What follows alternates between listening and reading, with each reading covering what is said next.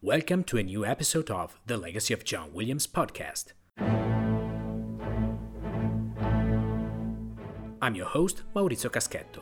My guest today is soundtrack producer Mike Matessino, who is here with us to talk about his latest John Williams restoration project, the Disaster Movie Soundtrack Collection.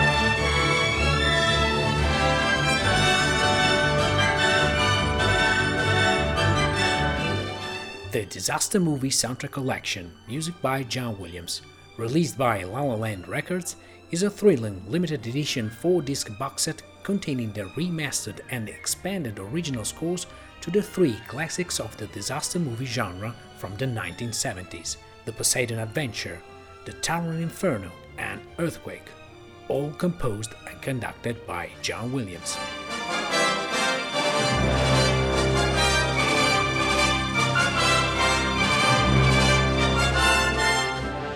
The 2-CD Towering Inferno presentation is the centerpiece of the collection, and it's a major restoration project, the most comprehensive and best-sounding representation of this amazing score to date.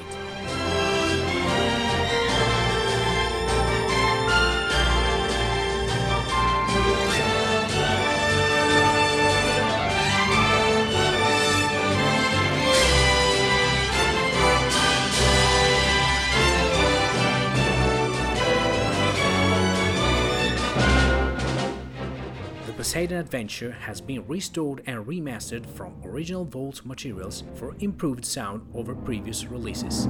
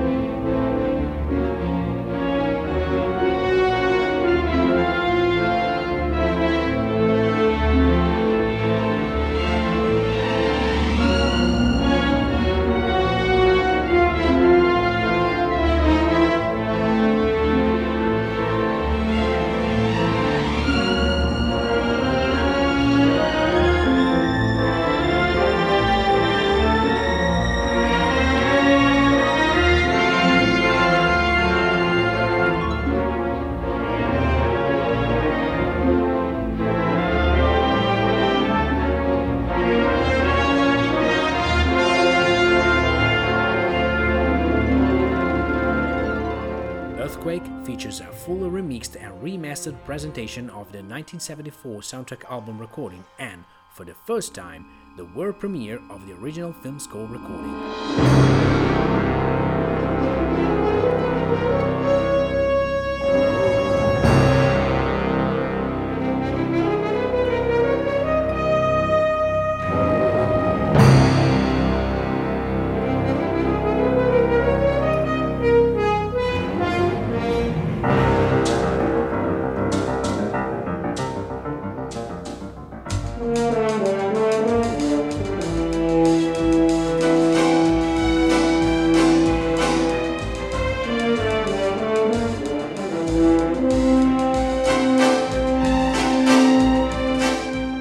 In this conversation, Mike talks about his work on this stunning release, but we also cover the rest of his John Williams restoration released over 2019, the Intrada expanded release of Monsignor, and La La Land Records' 2-CD set of Minority Report.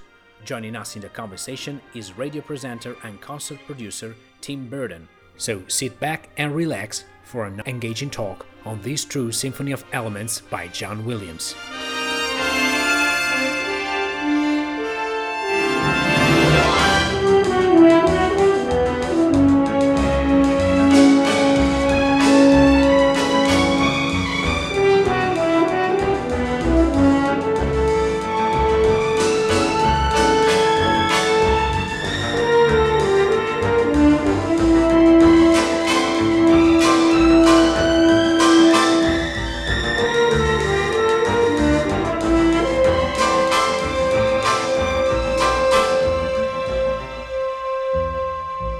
Mike, welcome back to the Legacy of John Williams podcast. I'm so happy to have you here again as my guest. Thanks, Maurizio. It's great to be back, and hello, Tim, there in the UK. Hello, good to be back with you guys again. Yeah, so happy to have you both here. So it's been another quite exciting year for John Williams fans with the various remaster expansion that came out during 2019 that you, Mike, have worked on since we talked in February last time.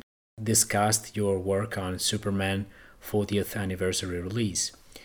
So it's been perhaps a tad less daunting than 2018, which saw several big releases like the Harry Potter box set and Dracula, but nonetheless thrilling.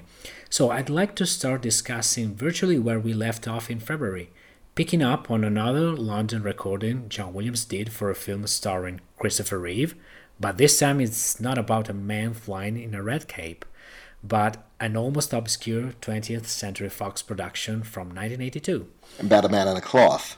Yes.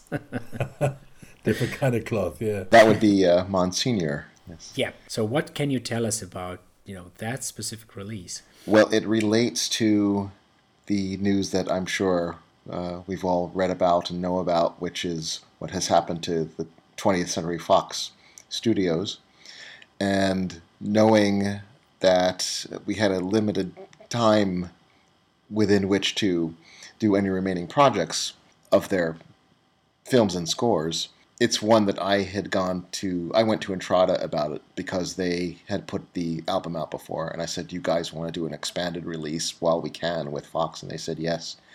So that was basically how that came about, and it sort of plays into a whole agenda of doing whatever 20th Century Fox scores we could do before that door closed to us. And that's not to say that it's closed permanently. It's just that we knew that it was going to reach a point where when one studio is going to absorb another and try to ingest 80 years of history and assets, there's going to be at least a period of time where all of that just kind of goes on pause until they work it all out and figure out what they want to do.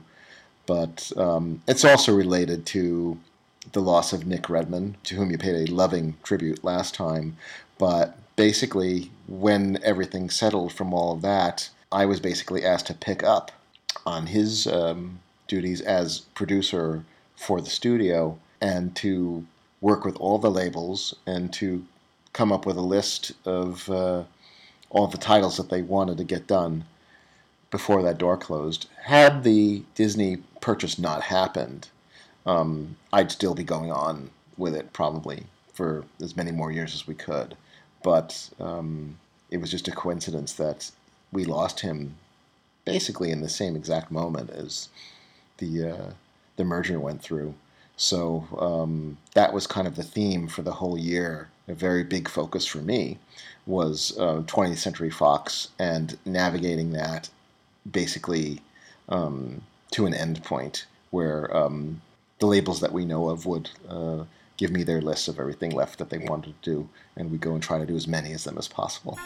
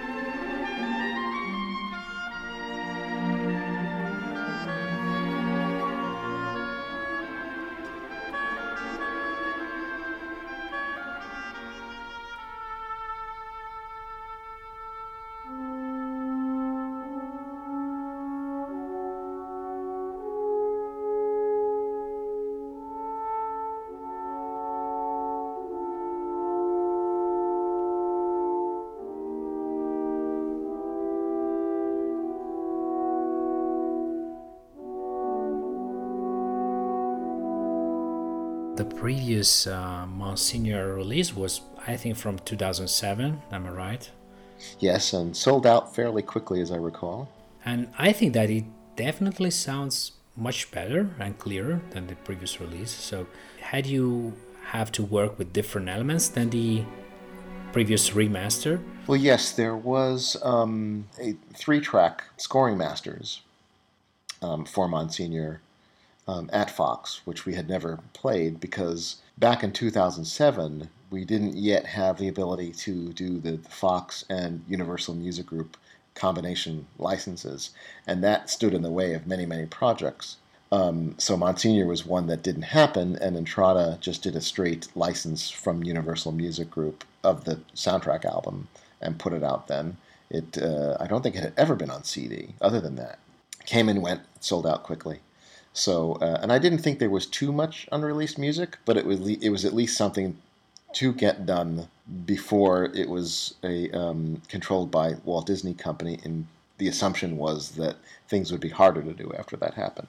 Even though their own Hollywood Records distributes through Universal Music Group, it wouldn't necessarily have been impossible, but it was a complete unknown. We really didn't know who we'd be dealing with and how long it would take for all of that reorganization to happen, and it's still ongoing as we speak now. So it was just something that seemed like a good idea to get done. I liked the fact that it was one more London Symphony Orchestra recording to follow, as you said, Harry Potter and Dracula and Superman. When we played these 8 tracks, I discovered that it was 8-track tape, but it was 3 tracks of music on it. I discovered in comparing it to the album that the mix was very, very different. And doing a little bit more research into the history of the film, I found that they moved the release date forward and basically compromised the time that was needed to do a Dolby Stereo mix, which was planned. But they actually ended up putting the film out in mono. So these 3-track mixes are what were prepared for the Dolby Stereo soundtrack of the film that never happened. The film came out in mono. So John and Eric Tomlinson went, and with Lionel Newman, who produced that album, went back and did a complete remix for the LP. And John even went back over to London to record 2 more pieces for the album well after the film was done.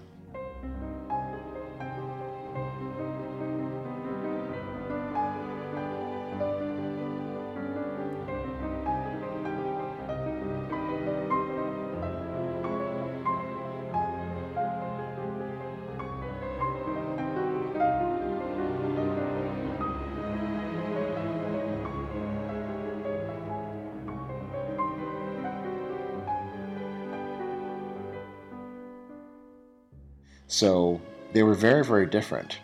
And thankfully, when I timed it all out, it seemed like if we presented the entire album and the entire score that was recorded for the film with those mixes, it all fit on one CD.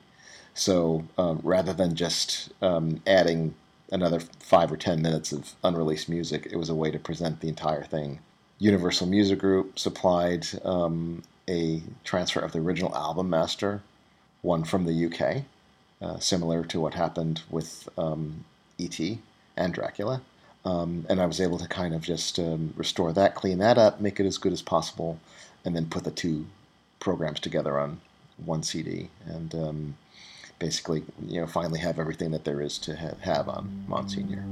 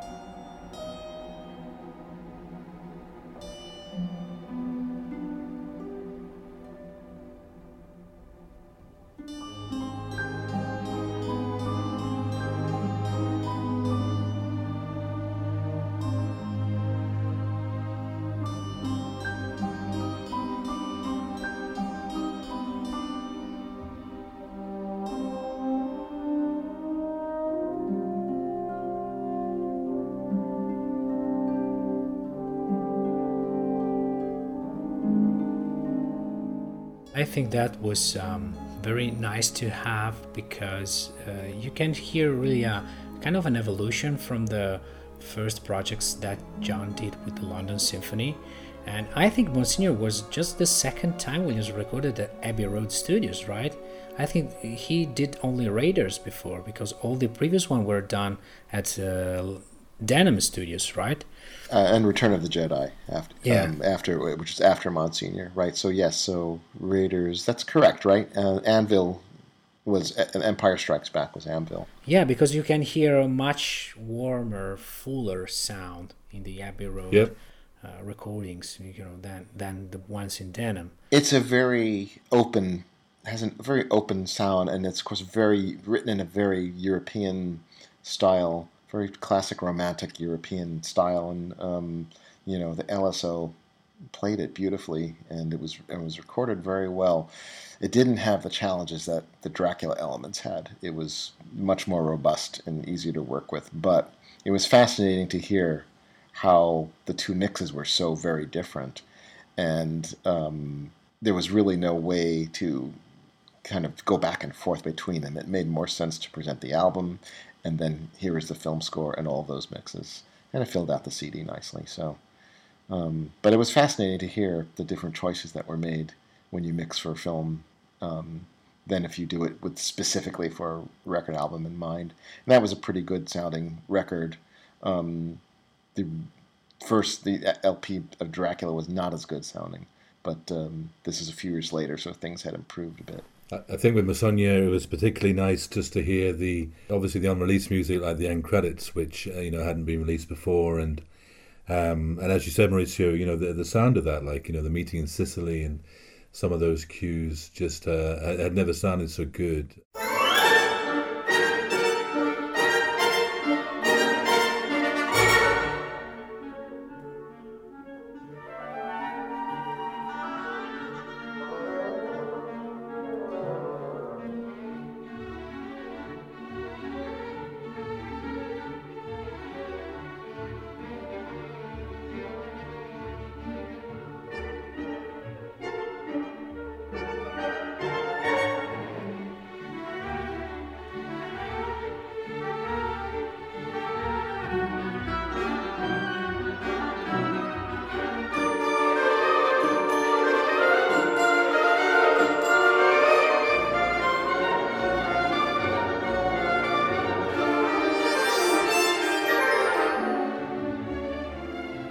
It was also nice, once again, like we did with Superman earlier in the year, to get a bit of coverage on Classic FM, and kind of make a big deal of, this is a significant piece of work. It was during that seminal era of Williams and the LSO, and it was great to shine a bit of spotlight on it, because, it's a score that very few talk about. Obviously we, as Williams experts do, but the kind of general populace don't really know much about it.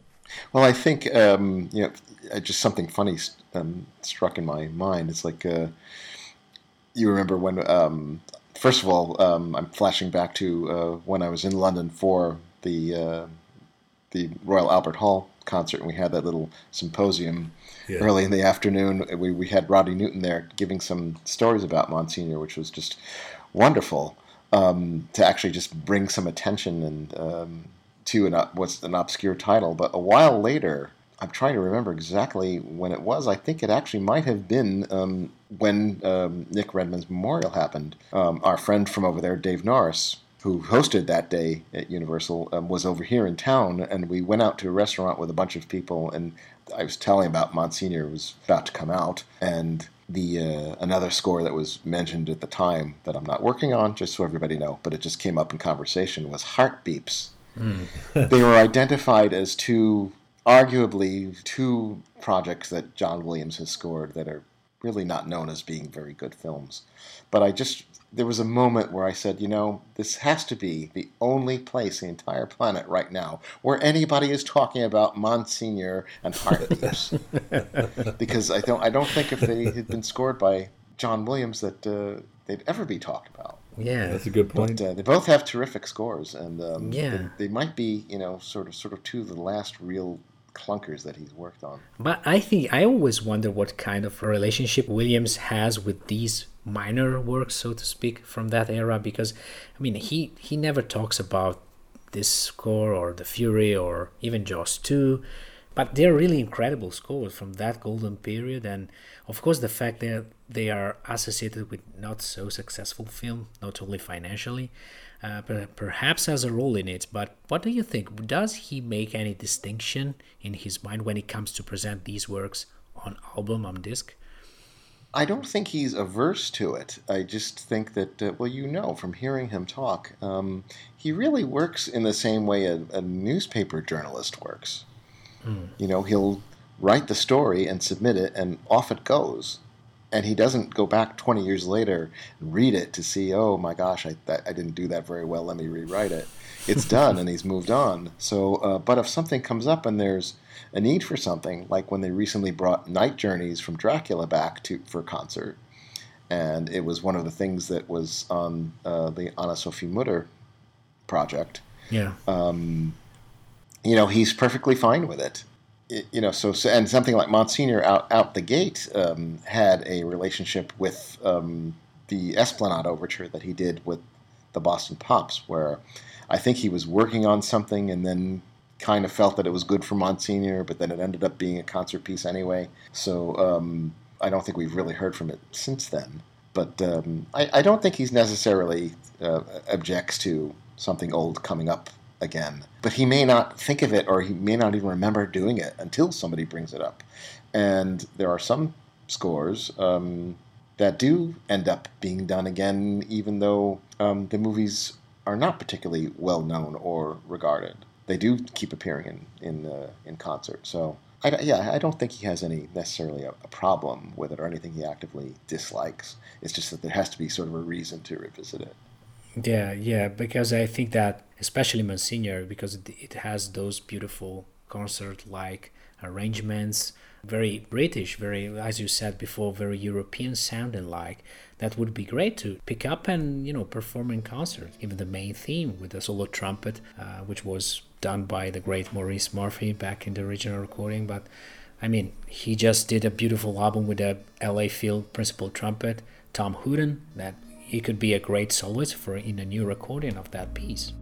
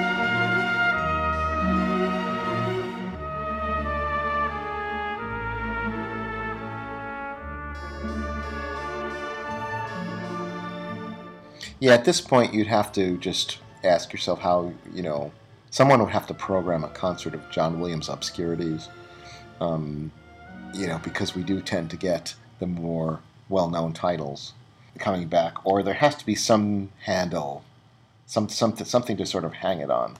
So, unfortunately, you do get these movies that have drifted into obscurity, and then if you program them into a concert, you'll look at it in the program list, and just people will scratch their heads saying, "What is this?" But you're of course, with John Williams, we're also always surprised, and it's a refreshing thing to hear something that you're not terribly familiar with, and getting to hear it performed by an orchestra again. I think that was nice. What Keith Lockhart did a couple of years ago. He brought a couple of obscurities out. For his Lights, Camera, Action CD with the Boston Pops, and it was refreshing. And when you think about that, occasionally I think that sometimes spurs Williams to think about that. Because we know that he's quite, and he's kind of management structure are quite strict about what gets released to Hal Leonard, So he's very choosy as to which music becomes available. So he does make it available to certain, other, whether it be conductors or producers. So I think he's just he's very choosy, but and I guess that's his privilege, Yeah. It was certainly wonderful to hear the overture from Goodbye, Mr. Chips get brought out again, which is 50 years ago now. Heidi as well, Heidi, and then this summer at the Bull, he did the Jane Eyre suite was done. So that's right. And the Cowboys, which we came out with last year. So yes. So they do come out, but I mean, yeah, I don't. God, it would be wonderful to get. I've always thought that the Crime Buster from Heartbeeps would just be incredibly good in concert. But what would you possibly say about that movie? We get Charles Grodin can come and introduce it. That's the kind of only key.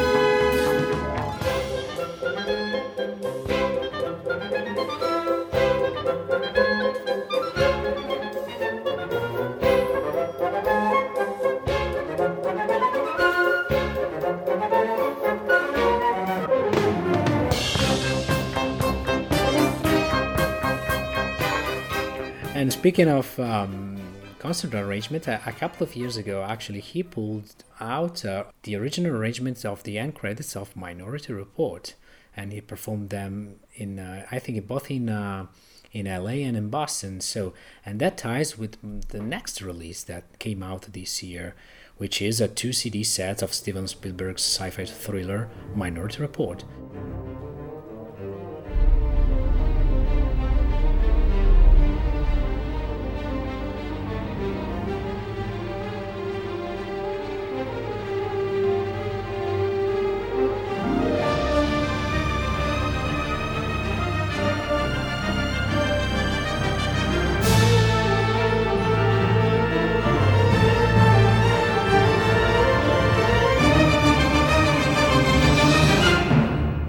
Another 20th Century Fox film, this time co-produced by DreamWorks Pictures, and it's a fairly recent score and one that probably many didn't think was worth expanding before listening to this new edition, which for me really was a stupendous revelation in many departments, mostly for the sound quality you, Mike, were able to achieve in comparison to the almost muddy OST album.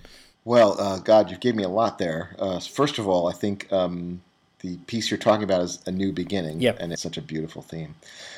Well, yes, there again, 20th Century Fox. That was one that was on La La Land's list, and it had to come to the front of the line because of the situation with the studio. But what had happened by then is that we also lost, still around, meaning he retired, Ron Fugelsby, who is an unsung hero, who was pulling and compiling and preparing all of the 20th Century Fox music elements since 1993 when Nick first started. So 25 years. And I'm also going to interject a shout out to Sean Belston, who was for many years the head of asset management for 20th Century Fox, who in all of the years that he was there absorbed the cost of every single music transfer that was done from studio material. The labels never had to pay for any of it.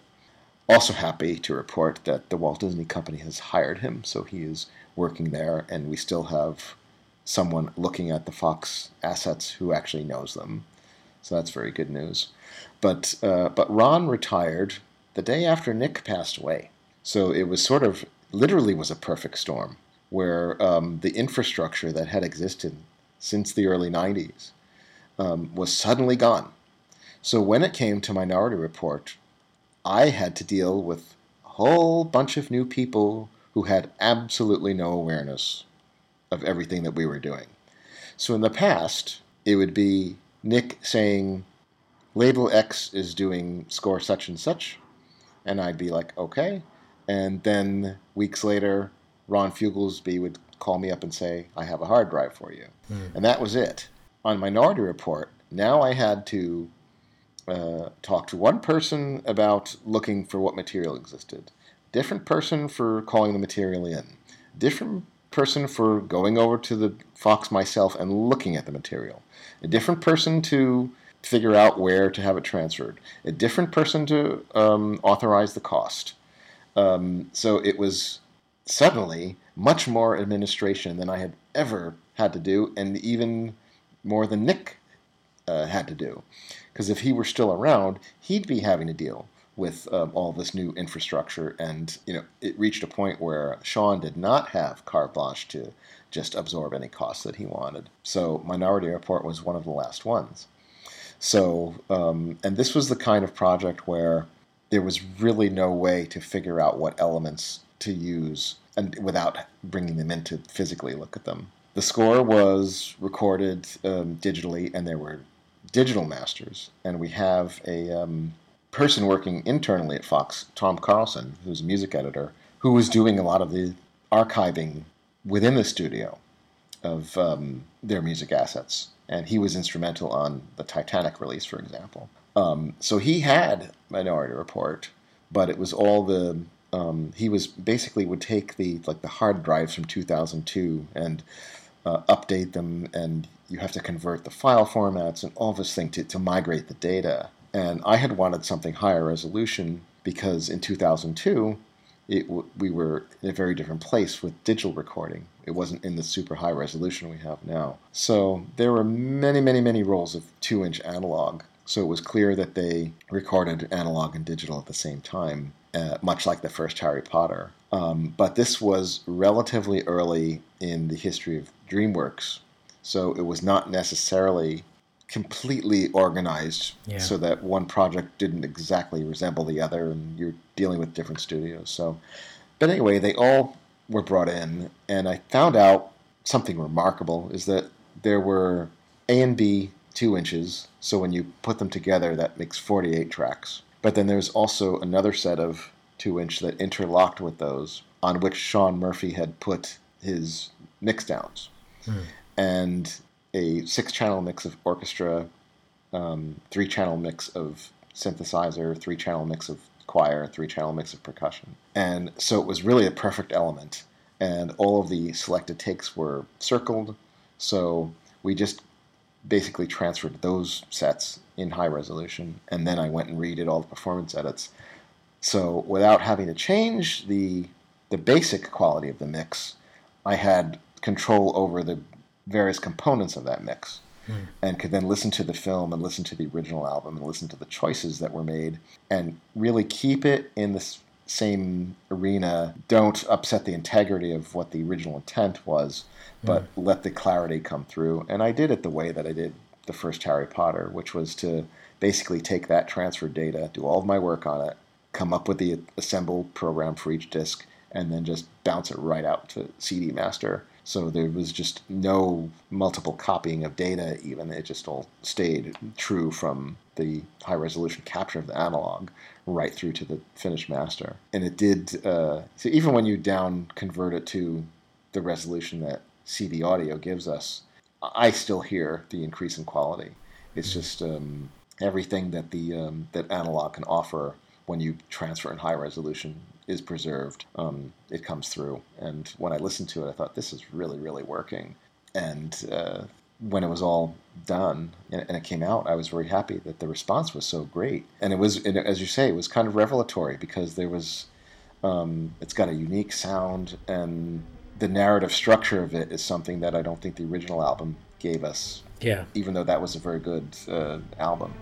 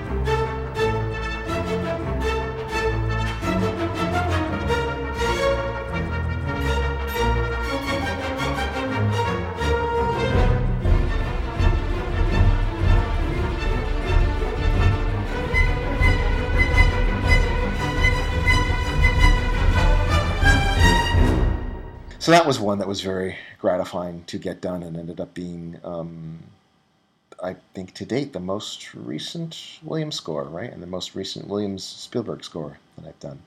I think so, yes. Yes, that's right, yeah. Yes, it's great to have all those cues where he recreated the Bernard Herrmann color and vibe. Herrmann was a great reference for Williams in this score, especially in the contrast between the lyrical pieces and then the stark, moody colors.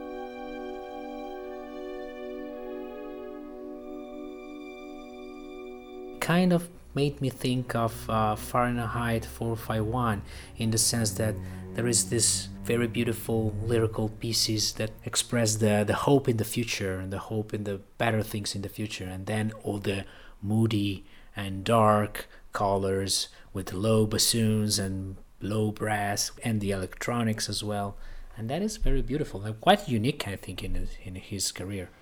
I think a very ambitious score and a very ambitious film. Which holds up when you look at it. It's like nobody slacked off doing that movie. They really were doing something very ambitious, and Williams rose to the occasion. Yeah. No, I agree, and I think, as you say, some of the visuals, it was quite dynamic. I mean, Tom Cruise. These days maybe we wouldn't think twice about all these fancy touchscreens and him flicking things here and there and everywhere, but that was ahead of its time back then, and it was really, really, really clever. And whenever you're talking about the reflective themes, yeah, I mean, you're right. I mean, I don't think anyone, really does that kind of reflection motif with that kind of sense of optimism as well as Williams. It's such a clever thing to home into, because so many, try and do it, but they just can't quite nail it the way he can, with the likes of Minority Report, or as I've said many times before, I mean, I always go back to Sleepers. I think what he did with the reunion and finale in Sleepers, considering the emotional turmoil we've all gone through for 2.5 hours, is incredible. And you can't help but feel this amazing sense of, sadness, yet optimism for what we've just gone through, I was speaking recently in another podcast about Sean's theme in Minority Report, which is goes throughout all the film, which is the lyrical centerpiece. And it's very interesting to note that this is a theme actually for a dead character. Actually, we don't see the character anywhere in the film except for one flashback sequence. And home movies. Yes, exactly.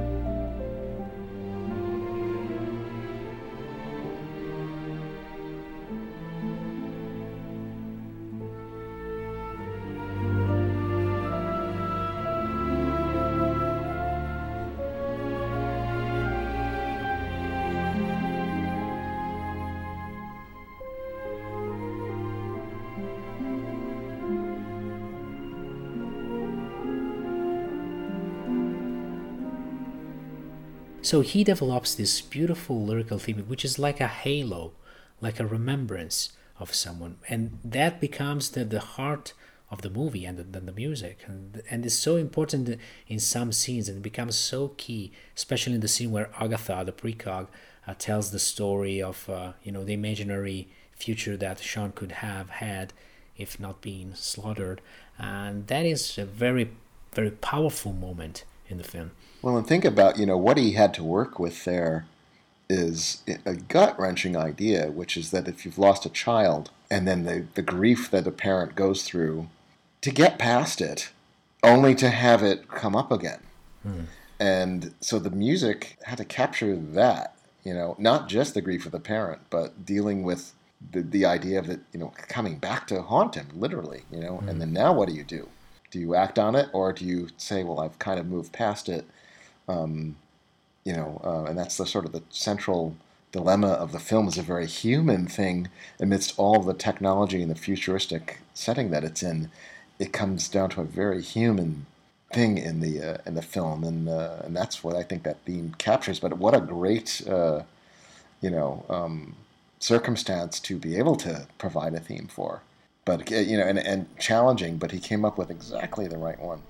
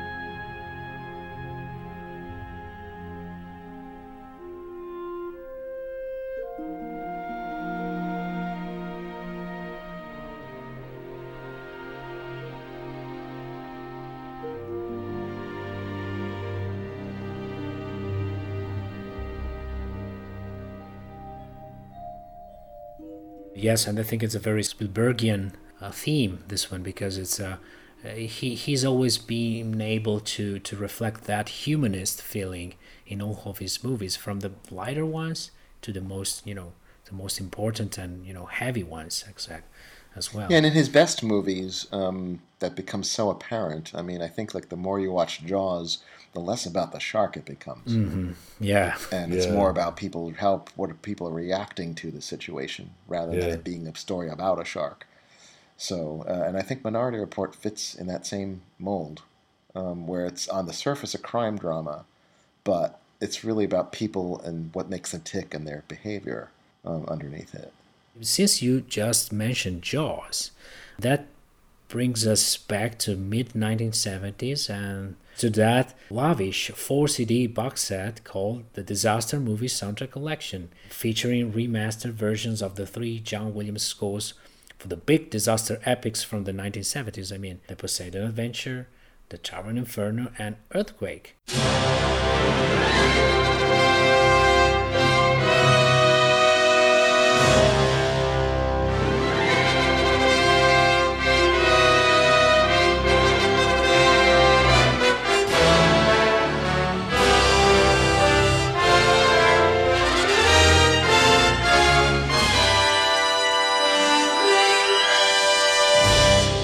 So I guess this was quite a trick to pull off because of the several different factors into play. I mean, the first might be the fact that these films and scores come from 2 different studios, 20th Century Fox and Universal Studios.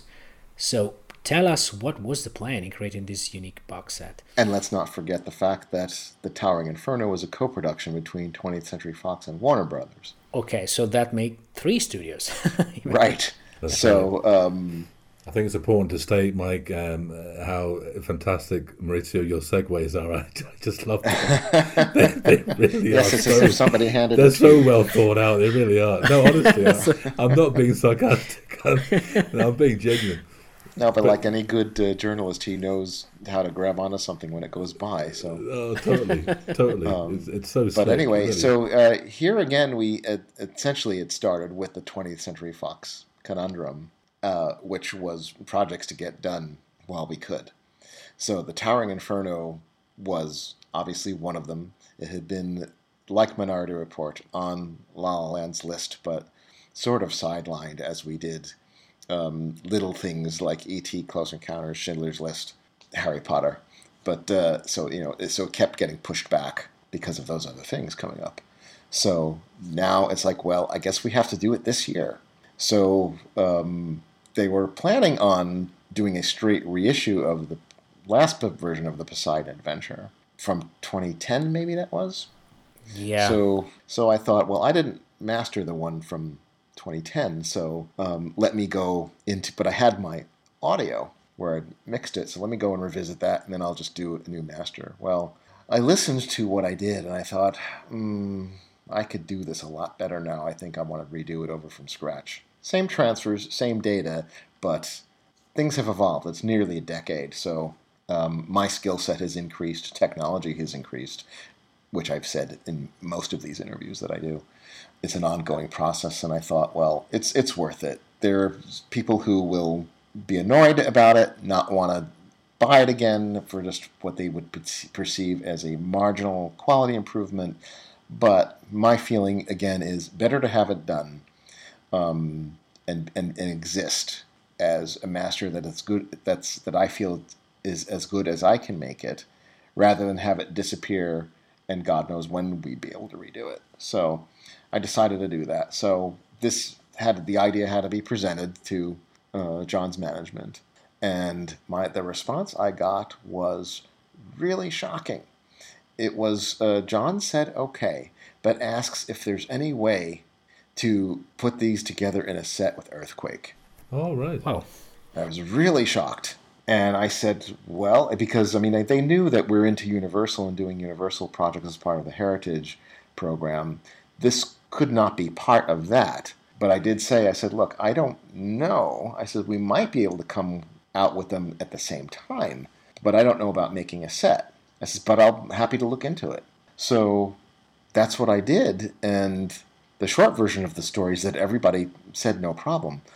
I first started with Universal Music Group, and I think Earthquake had been something that different labels had inquired about. Entrada had, I know that, but it hadn't really been assigned, and it wasn't really going. It just sort of was like pinned. But when I said this to Universal Music Group, the response was, yes, this is no problem. We do this all the time. You just treat it as 3 different releases, and it's basically just all being sold together, and each sale of a collection counts as one sale for that album. And, this is basically no problem. So we do it all the time. So from there, then I called Warner Music, which has the soundtrack rights to The Towering Inferno, and they said no problem.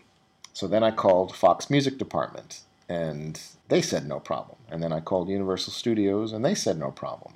And then last on the list was Warner Brothers Studios, who basically said, yes, no problem with this, and on the project anyway, we'll take a look at everything, but we're totally going to defer to 20th Century Fox on this as a release. In terms of reviewing the artwork and the copyright line and any of that. Warner Brothers had international distribution on the film, and Fox had domestic.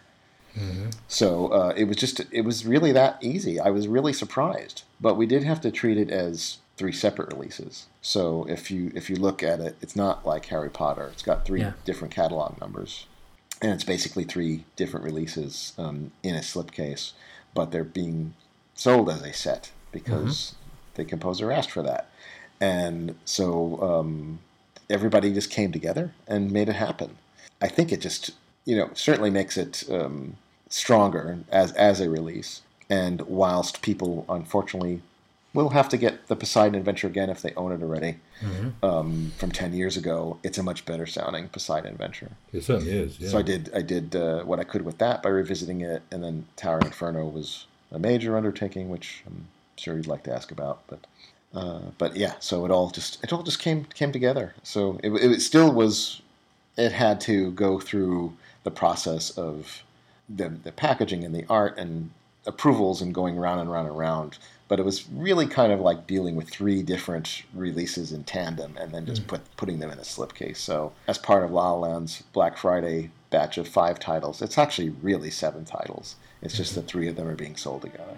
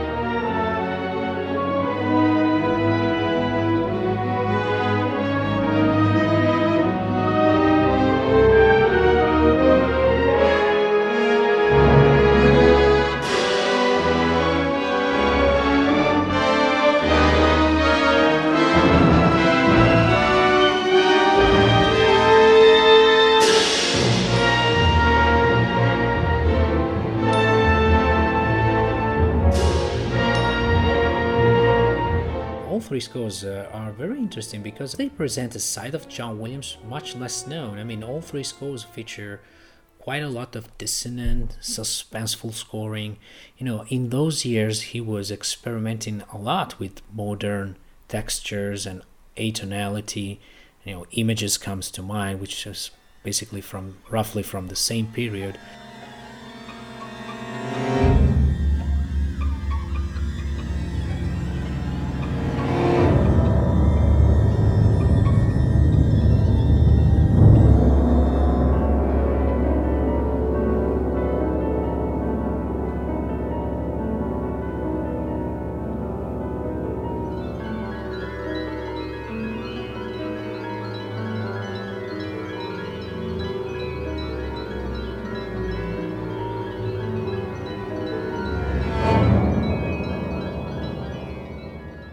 But also in his concert works from that period.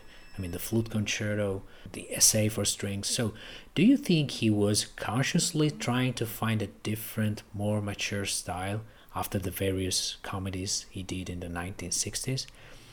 I don't think consciously. I think he was responding to the projects he was being given, because in the same period that of all those things that you mentioned, he was also doing a lot of these Americana scores. Oh, yes.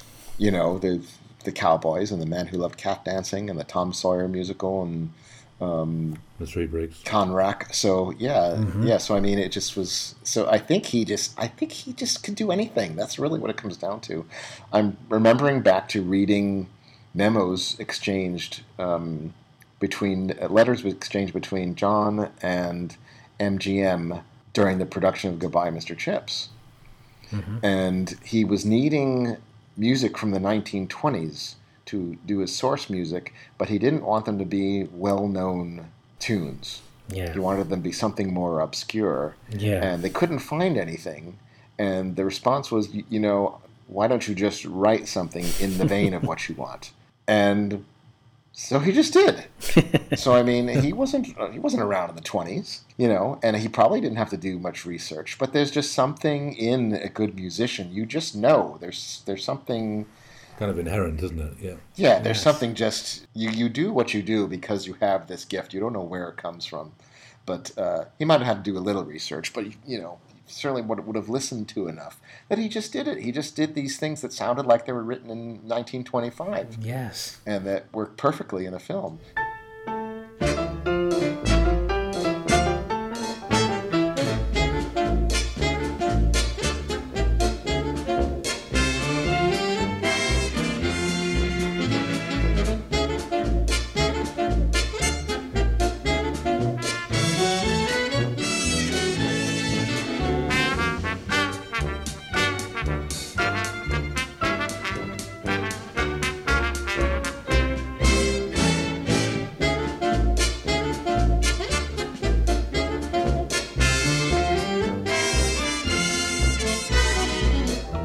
So I mean, that's just his genius, and it's not limited to him. Most great composers have that gift. That you write, and that's the thing about that a film composer has to do. It's like you have to just be sort of a jack of all trades, as we say, and do whatever the project calls for. So starting with the Reavers in 1969, and then, as you say, to just go to Images just 3 years later. There's nothing alike about those two things. So, I mean, in that era of the early 70s, we started to later on maybe pigeonhole him into the blockbuster sci-fi fantasy composer. Yeah. But if you really look at the early 70s, it's remarkable, the variety of projects that he was doing at the time. So yeah, totally. I mean, Fiddler on the Roof is one we should definitely highlight, because I mean that was the first Oscar, and what a beautifully colourful score. You could tell he was really relishing that, wasn't he? Absolutely brilliant. And to this day, when I go to see it in a theater, it's like that, the sound of the recording and of what he did with the arrangements for it and the conducting of it, it just envelops you, and it's just a very powerful experience to just hear his music played that way, accompanying such a great film. Even to the point of Poseidon Adventure, directed by Ronald Neame, whose previous movie had been the musical adaptation of Scrooge. Oh, yes. And then The Prime of Miss Jean Brodie, So directors have to do that too. Change their styles, change the genres, and so why not a composer? But naturally, the Poseidon Adventure and then the Towering Inferno. With that, we have to talk about Irwin Allen, with whom John had the relationship with in the 60s. Yeah. And was a very critical component of his the progression of his career. Absolutely, and I think that the Tower Inferno is generally considered the first score where Williams showed his brilliance in writing big symphonic set pieces. I mean, the main title, of course, comes to mind, and it's especially thrilling in the sense because it really gives you the feeling of a exciting flight as we see the helicopter going nearer the skyscraper, and so and we see the expression of exhilaration in Paul Newman's face, and that is really he's able to nail not just the grandeur, but also the feelings, the joy of such a beautiful moment, and in a way that that's purely cinematic. I mean, you kind of just. It's kind of, out of that main title plays, it's hard to articulate, but it's almost like you just want to say, I'm at the movies. Yeah. Because you're just looking at this great footage and hearing this great music, and it doesn't replicate anything that you actually experience in life, but it's just this kind of sort of celebration of just being at the movies watching something.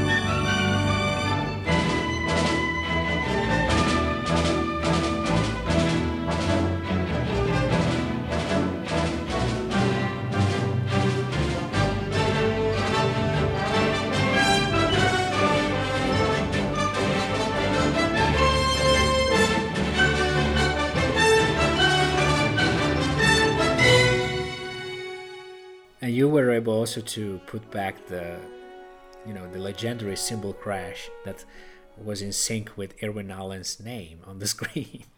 Which I'm sure Irwin insisted on. I know. I love that. It's iconic. Yeah. Irwin Allen was a very flamboyant producer in Hollywood, and he was an extraordinary character. And so I did for him a couple of films, Poseidon Adventure and The Towering Inferno, people may remember.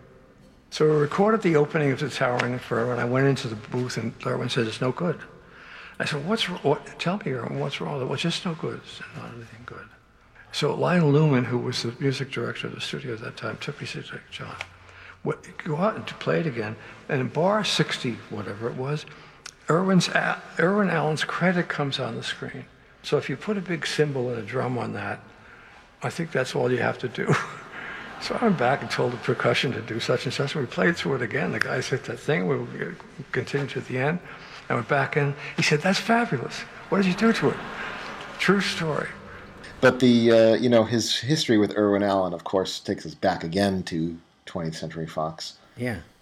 Because John was among the people that Lionel Newman brought to the studio in 1963-64, when the music department was reorganized after the disaster of Cleopatra, which was still, by the way, the biggest hit of that year. It just cost so much that it caused the studio to close and restructure itself. But Alfred Newman left, and then Lionel Newman came in and took over the music department and brought in this incredible group of people, John and Jerry Goldsmith and Alex North, and you had Kenny Wanberg and Kenny Hall, the music editors, and Herbie Spencer and Sandy Courage, and Arthur Morton, Henry Mancini was there. Then Leslie Brickus and Ian Fraser came in for Dr. Dolittle. All of these people there in the mid '60s, all at the same time. And Fox did not do as many television shows as Universal did, where Williams had worked previously. But the ones that did do, the Irwin Allen shows, Batman, they're still known today. Yeah. So, I mean, they really just sort of jump-started this TV production as well as the film production in the mid-'60s, and John was part of that. So, I mean, getting that gig of doing the Lost in Space and Time Tunnel and Land of the Giants themes, in an era where when the main title of a television series came on, the music had to just sort of grab your attention, and then you were just there hooked for 30 minutes. And, so that just obviously made him sort of the go-to guy when Irwin Allen went back to feature films, having done some also in the 60s for Fox, but to sort of jump on the disaster movie trend that had started with Airport, ironically scored by Alfred Newman, his last score. But when he did the Poseidon Adventure, I don't think there was any question that he would go to John with it. Yeah. In those years, I think it was either him or Jerry Goldsmith, mostly. If you had to have one of those kind of pictures. And also Jerry did work with Irwin Allen as well. Yes, he did The Swarm later. And, let's not talk about that. Hey, but it's one of my favorite end titles. What an end title that is, isn't it? I mean, it's such an infectious, catchy theme. It is. It's joyful. I like that score. It's a good score. Yeah, it is very, very good. Absolutely. And I think that I'd love to touch a bit more about this 20th Century Fox, especially for what it means to John Williams' career, because as you really clearly explained, I mean, his career jump-started in that period, in the mid-1960s, back when he was mentored by Lionel Newman, and that was similar to what he did before with Stanley Wilson at Universal Studios. And I was talking about this recently with Sandy DeCrescent, the music contractor, and she said really the importance for John to work on those 90 minutes TV shows like Kraft Suspense Theater or Alcoa Theater, where he had to change and adapt style every week, because those were anthology series, and every week you had a different kind of shows. One week was horror, the next week was maybe more of a thriller, and the week after was maybe a western. So he had to learn and adapt. I was recently sifting on YouTube through a series of Kraft Suspense Theater episodes, and man, he wrote such beautiful music for that show. I mean, that would be a box set I'd love to have, a collection of his music from that show, Kraft Suspense Theater. It's really good stuff. But that's the genius that allows you to do the Poseidon Adventure, the Cowboys, Pete and Tilly, and Images all in 1 year. So that's certainly that work in television. If that doesn't give you that skill set, nothing will. Mm-hmm. And speaking of Universal, I mean, Earthquake is very nice to have because it's presenting for the first time the actual film recording of the score, right? Yes.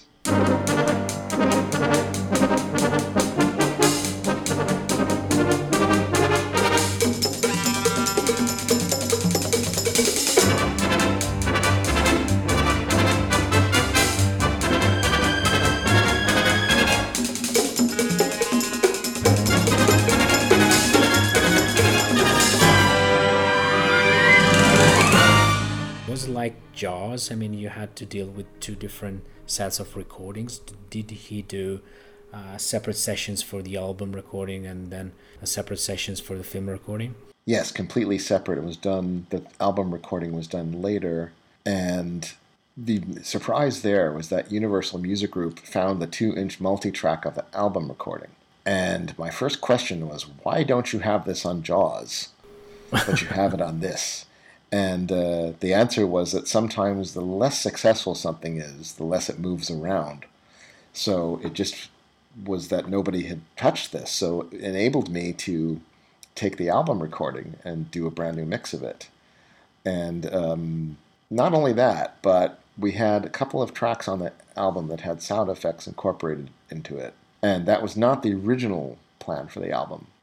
John had organized his selections and arrangements for the album, and they recorded them. And later on, Sonny Burke, who was producing the album, when it looked like the Sensurround process was basically driving the publicity for the film, he went back in and added sound effects to the beginning of the main title and then created a medley out of what had been 2 different selections on the album. So this enabled us to go back and present the album as John originally intended it, and then we presented those 2 tracks with the sound effects, which also were the A and B side of the single 45 RPM release. And then that followed by the film score recording. And again, like Monsignor, very conveniently both fit in one CD nicely.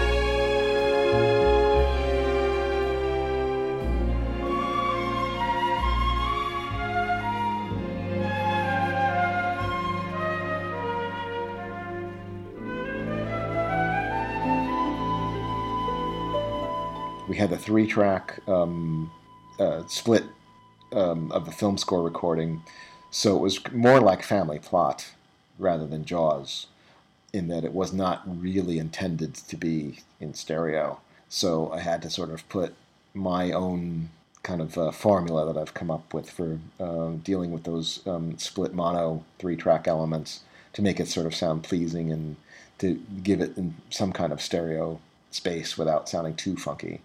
But that's probably why they did the album recording, was because it seemed like it was going to do decently well as an album, or at least as a promotional item for the movie, that they went and did another recording. But that's one where we've had none of the film recording had been available until now. There was a recent Shout Factory put it out on Blu-ray, and they needed some music, and fortunately I had already had it, so I actually did some very quick mixes to give to them for their special features, so that when they talk about the score, they actually have the film music tracks playing.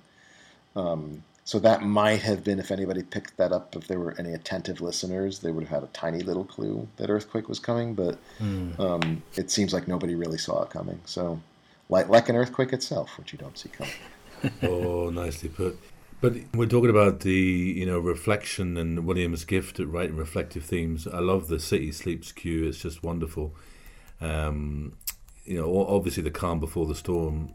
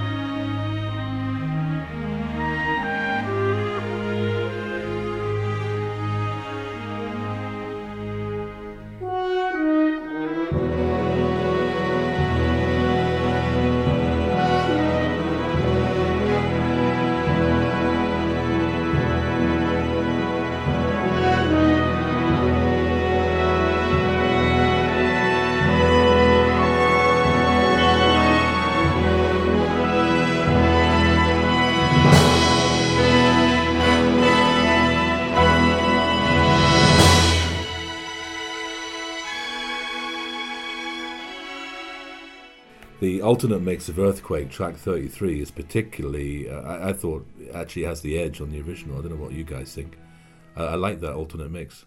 Yeah. The main title was saved in I had a 6-channel separations on it. Yeah. So still not the way that you would normally mix down an orchestra later. But, this just speaks to where we were at the time. I mean, nobody really even saw yet the whole reintroduction of stereo to cinemas at that time. Star Wars, of course, did a lot for that. So even by the time we got to Jaws 2, it was a nice, clean left, center, right stereo mix, even though the film was mono. They were doing sort of a standardized mix. Prior to that, particularly at Universal, they weren't. They only dealt with the music as the needs of the film required it. So even on some of this Heritage Collection projects we've done, we have these 3-channel mix downs, and they're all that exist. We were very fortunate, in fact, on the original Jaws, that it wasn't saved in just that way, that somebody had the foresight to have a more reasonable sounding 3-track element done.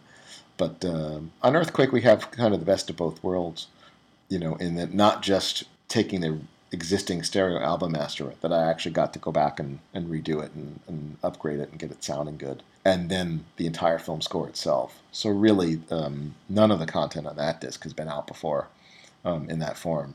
And then when you add it to the remastered Poseidon Adventure and the Towering Inferno, which was the biggest effort of the 3, it just made for just a great set.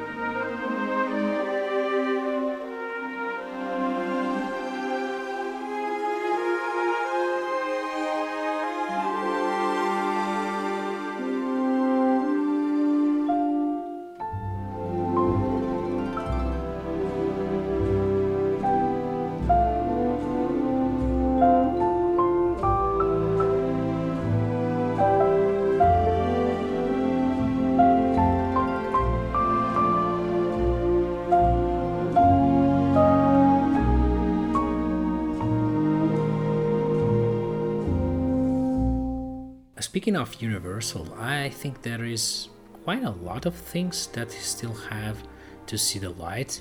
Speaking of John Williams scores from the Universal Studios archives, I mean, he did a lot of movies for Universal that still has to be released on album, like The Secret Ways or The Rare Breed, other film scores from the 60s, I think. Am I right? Well, The Secret Ways would be very, very early, and I don't, in fact, know if anything exists on that. That was maybe 61 or something. But yeah, The Rare Breed, we have had transferred, and The Story of a Woman, those were 2 that Entrada was going to do, and went to John, and he said no. I don't think that's a permanent no, but at least at that time, he did not want them to proceed. So, but I think eventually they'll come around. And there are other ones. There's a few from Universal of his that we are looking at. I hope the Sugarland Express will finally be, allowed. That's one that's been archived, and it's good material. It was presented to him, but unfortunately, he also said no to that. There's something about it. I don't quite know what it is. But I don't believe that it's permanent. I think eventually we'll get to the point where the historic importance of that score, however relatively, I don't want to say insubstantial, but I mean in terms of it's not a 2-hour epic is what I mean. So yeah. I mean, in his mind, it seems maybe inconsequential, but I think that's outweighed by the historic importance of it being the first collaboration with Steven Spielberg. Yeah, because that's 1974, right? Yeah. So it's 45 years this year. We Yes. celebrate the 45th year of John Williams Steven Spielberg collaboration, and this year also will see the end of Star Wars, for all we know it, especially considering John Williams' involvement with Episode 9 finally coming out. So it's a moment of closure, I think, for John this year, because it's the last of the Star Wars movies. It's probably, starting to feel like he's stepping into a new era for himself, and early next year he will be in Vienna conducting the Vienna Philharmonic, for the first time doing his concert in Europe other than London, of course. And so that sounds like, a new beginning. Well, the interesting thing is that, first of all, Sugarland, yes, came out in 74, but it was actually recorded in 73. And he met Steven Spielberg in early 72. So we're close to them knowing each other for 50 years, which is an astounding idea. It's been 47. Wow. Feeling old. Likewise, or similarly, I'm not quite sure when he first agreed to do Star Wars. Sometime in 76 for sure. Which means that Star Wars has been in John Williams' life for half his life. Yes. And that's an astounding thought also, that he's still conducting music for Star Wars. And he spent half of his life doing it, because he was just 45, I think, when the first movie came out. So certainly maybe, 43, 44 when he first agreed to do it. So that's an astounding concept to just, consider. It's mind-blowing. But here we are. So yeah, there is still more to do, and we're not done yet. Yeah, and I think he does feel the same, that he's not done yet, I think. No, he definitely still wants to make music. But there's a lovely interview. It's an archive interview. It's worth seeking out with Gene, the guy with the crazy moustache. When he talks about the fact he can never remember, he still finds it himself astounding that he writes all this music, but he wakes up the next morning and says, did I write that? And I think that's, and I love that quote, because I think so many creative people feel that way, don't they? Because when you're in the zone, you just kind of, you're there, and then you sometimes you look back at what you've written and you go, wow, did I write that? Yeah. Well, I like the interview where he talked about Steven Spielberg and saying, he remembers the third subordinate theme I wrote for Aunt Sally in some movie I forgot I did. Yeah, that's right. Yes, I presume that's Tom Sawyer, Aunt Sally, wasn't it? Tom Sawyer. It might have been, yeah. So, but that came into John's mind, so that was very humorous. But yeah, so no, I mean, and then Leslie Brickes' quote to me when I interviewed him when I did Goodbye Mr. Chips project. He says, "I'm not stopping until I'm stopped." Yeah, and I think anybody who does these things. Look, Leslie's in London right now working on a new production of Sammy, his Sammy Davis Jr. musical, and he's 88.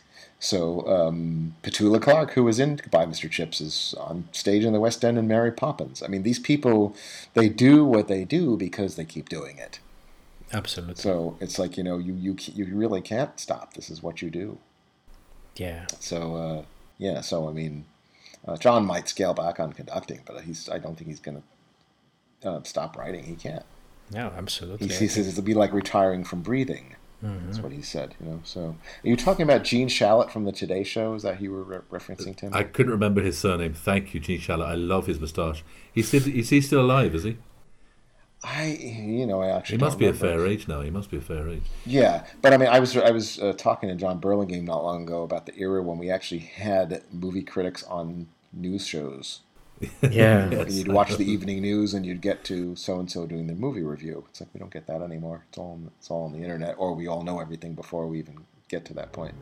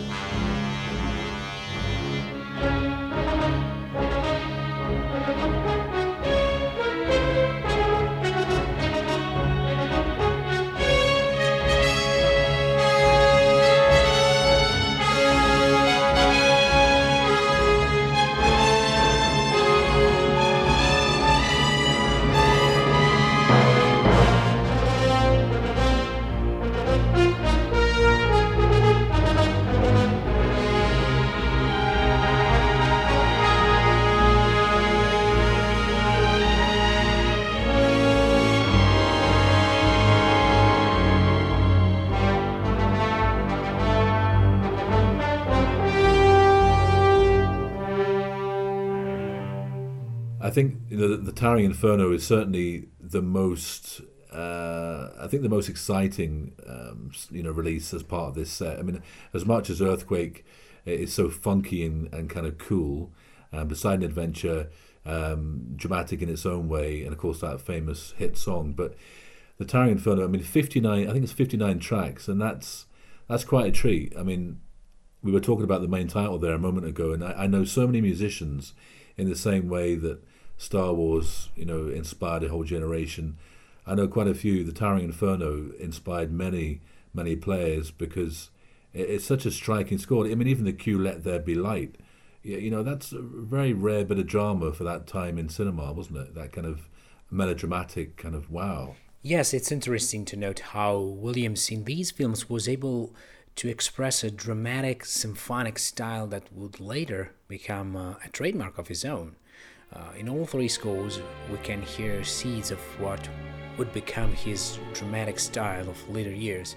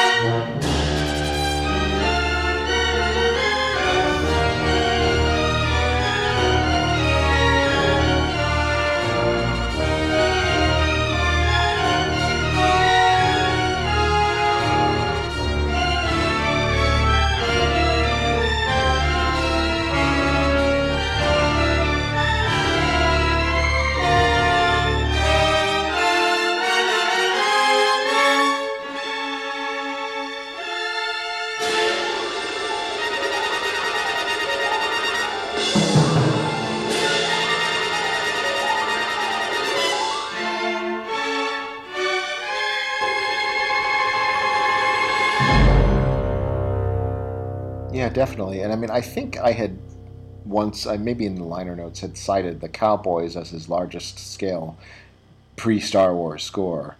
But Towering Inferno, probably bigger, although quite a lot of it's not used in the film, and it's a much longer film. It actually was daringly long film for its time, isn't it? Like 2 hours 45 minutes or something. It's really long. Yeah. So and nothing happens for most of the time. Yes. Yeah, and so you get, and if you eliminate all the source music and this party that seems to go on forever.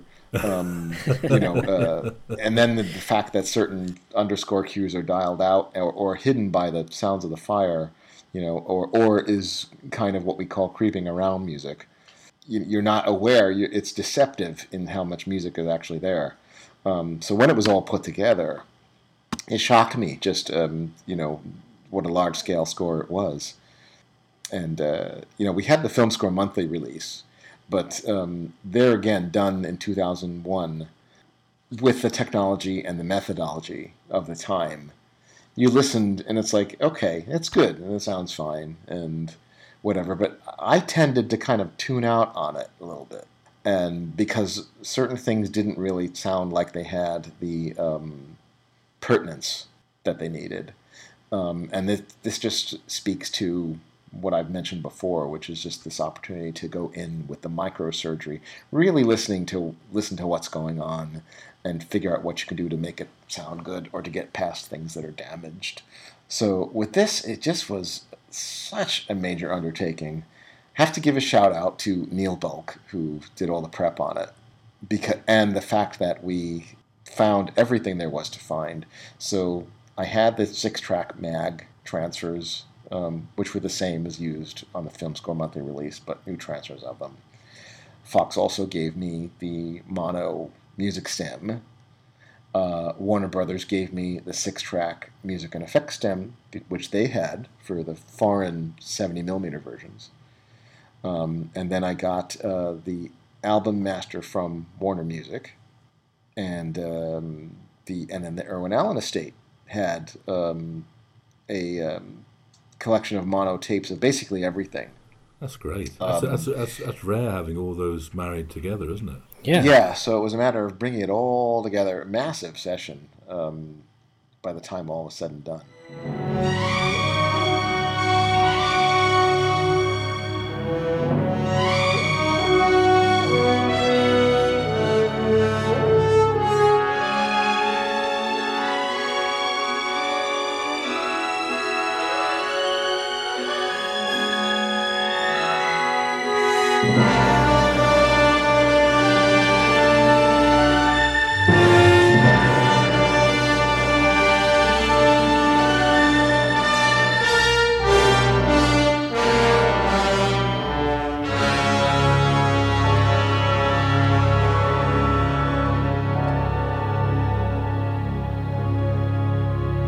I didn't end up needing too much from the Irwin Allen estate because I was determined to get as much in stereo as I possibly could.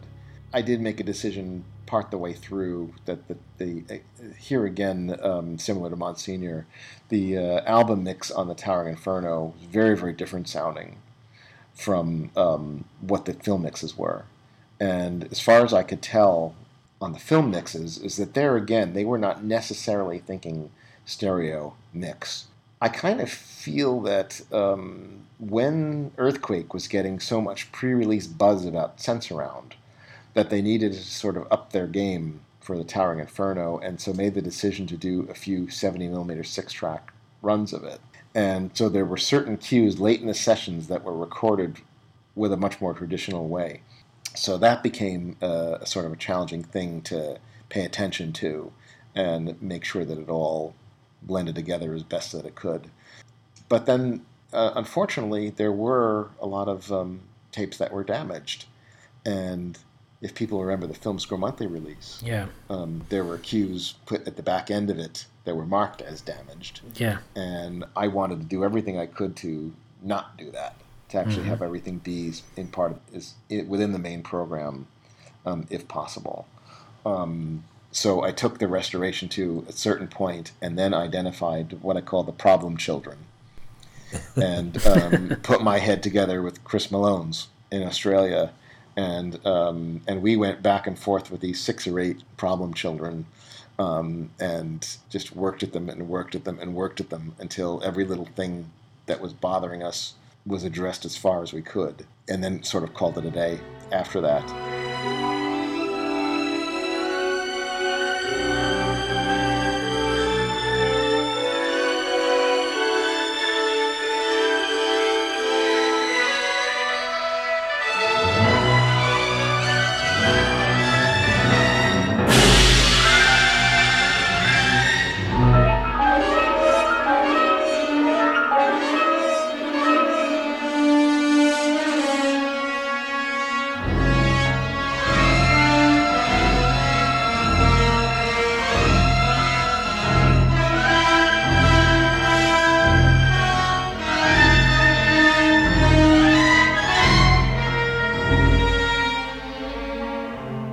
I also had somebody else in Australia, Jeff Brown, who had approached me a couple of years ago, several years ago in fact, telling me all about his passion for the Towering Inferno and his expertise on the history of the production, which was not an exaggeration.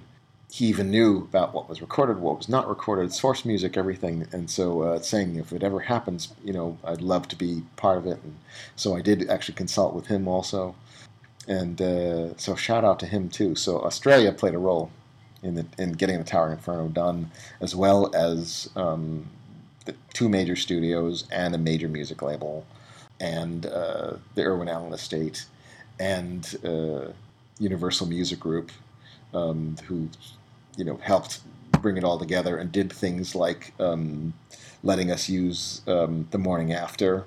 The pop version of The Morning After, and including it on the Poseidon Adventure was possible because we were also doing Earthquake through them. So it was a way to kind of bring it all together, and we had to be very careful of making it clear that Earthquake was not an Irwin Allen production, because I think there are still people today who automatically think that, but it's not.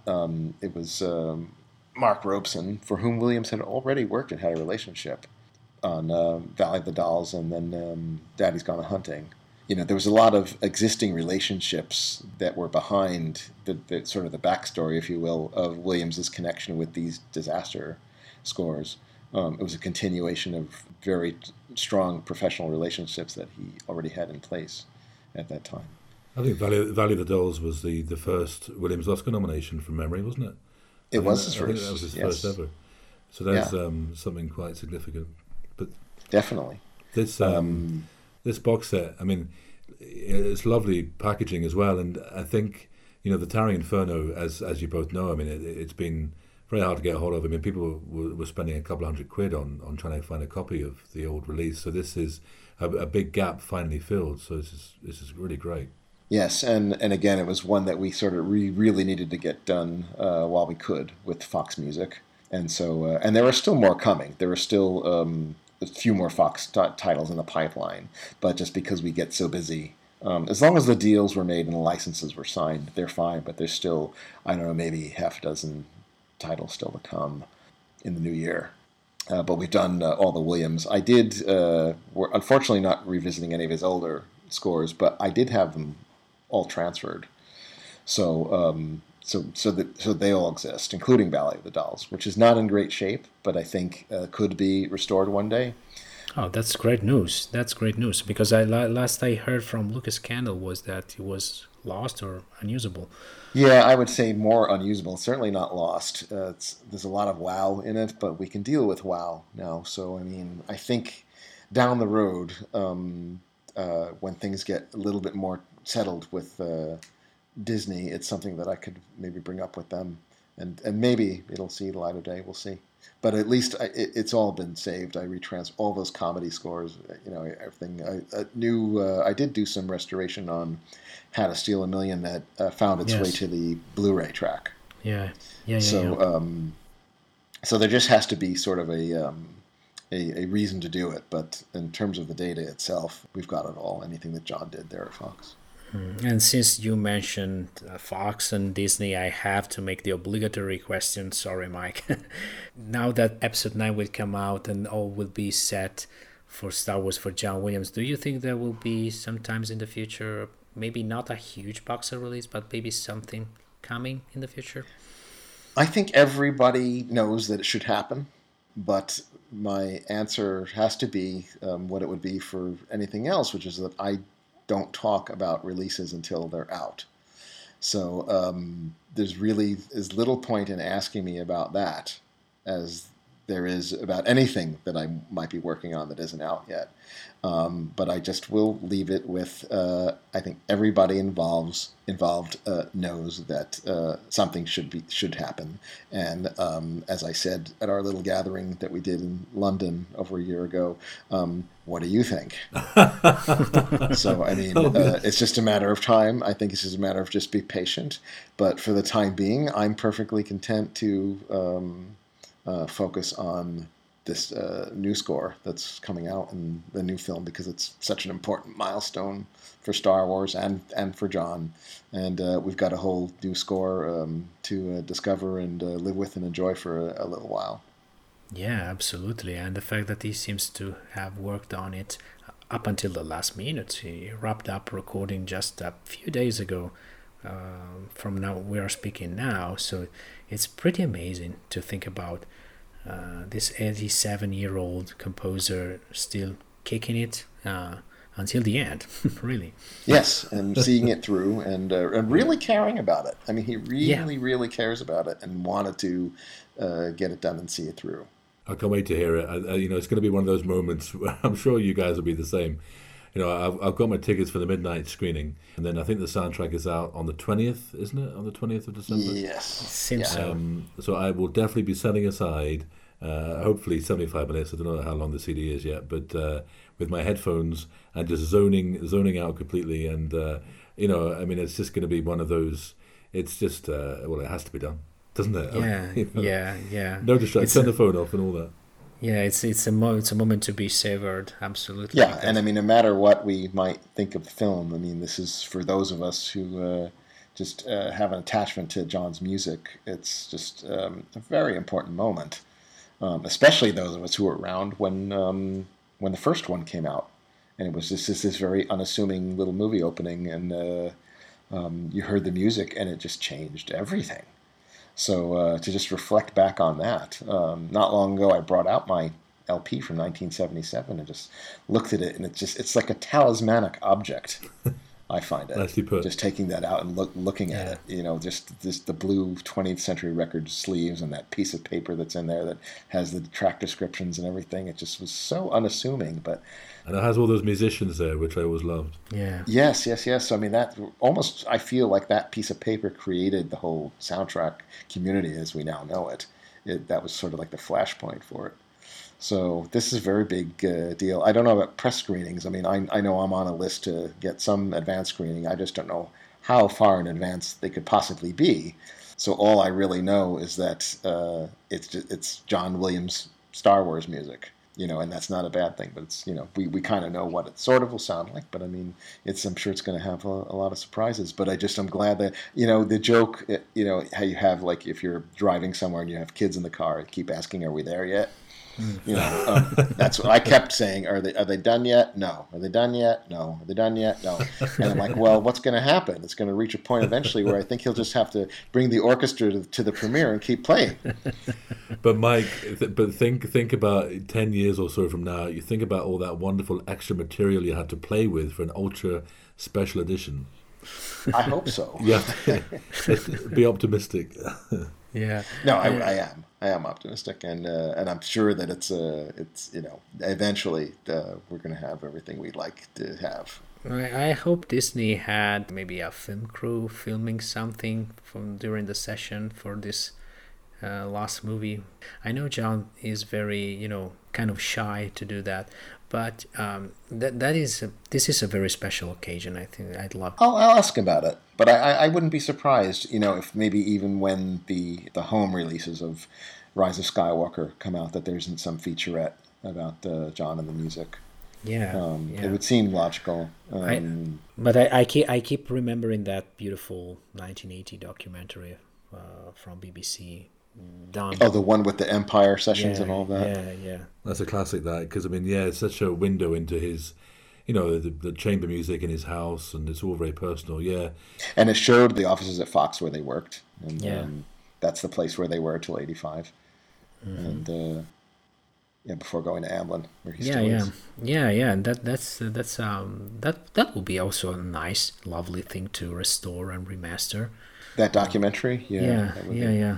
It would be great. I mean, it's probably it's tied up between BBC and Lucasfilm, I guess, because it was like a shared production. So I don't know how that worked, but apparently it's in the BBC archives, because a friend of mine had told me it's there.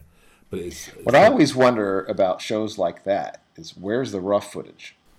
Back when they would have these featurettes made for feature films that are 20 minutes long, and you wonder, where's everything they shot? Because now that would be gold.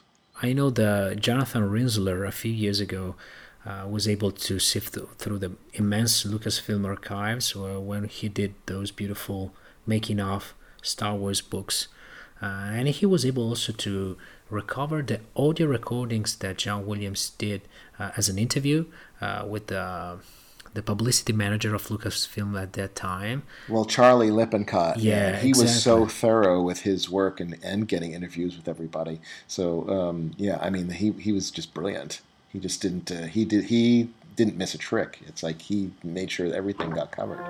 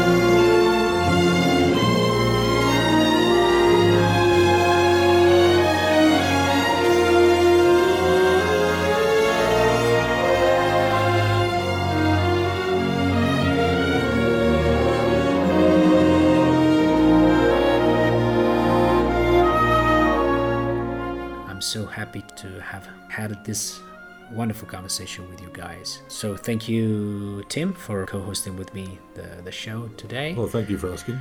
And thank you very much, Mike, for being a guest today again with the Legacy of John Williams podcast. Thanks, Maurizio, and thank you for what you're doing. I mean, you're talking to some wonderful people and actually honoring the legacy.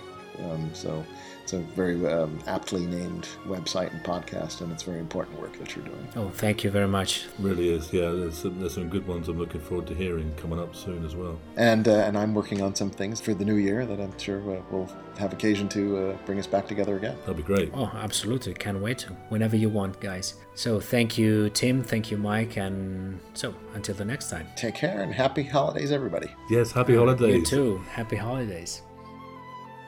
Thanks to Mike Matessino and Tim Burden for their support and generosity. You can order the Disaster Movie Soundtrack Collection Music by John Williams on lalalandrecords.com. Thank you for listening, and until the next episode, happy holidays from the Legacy of John Williams.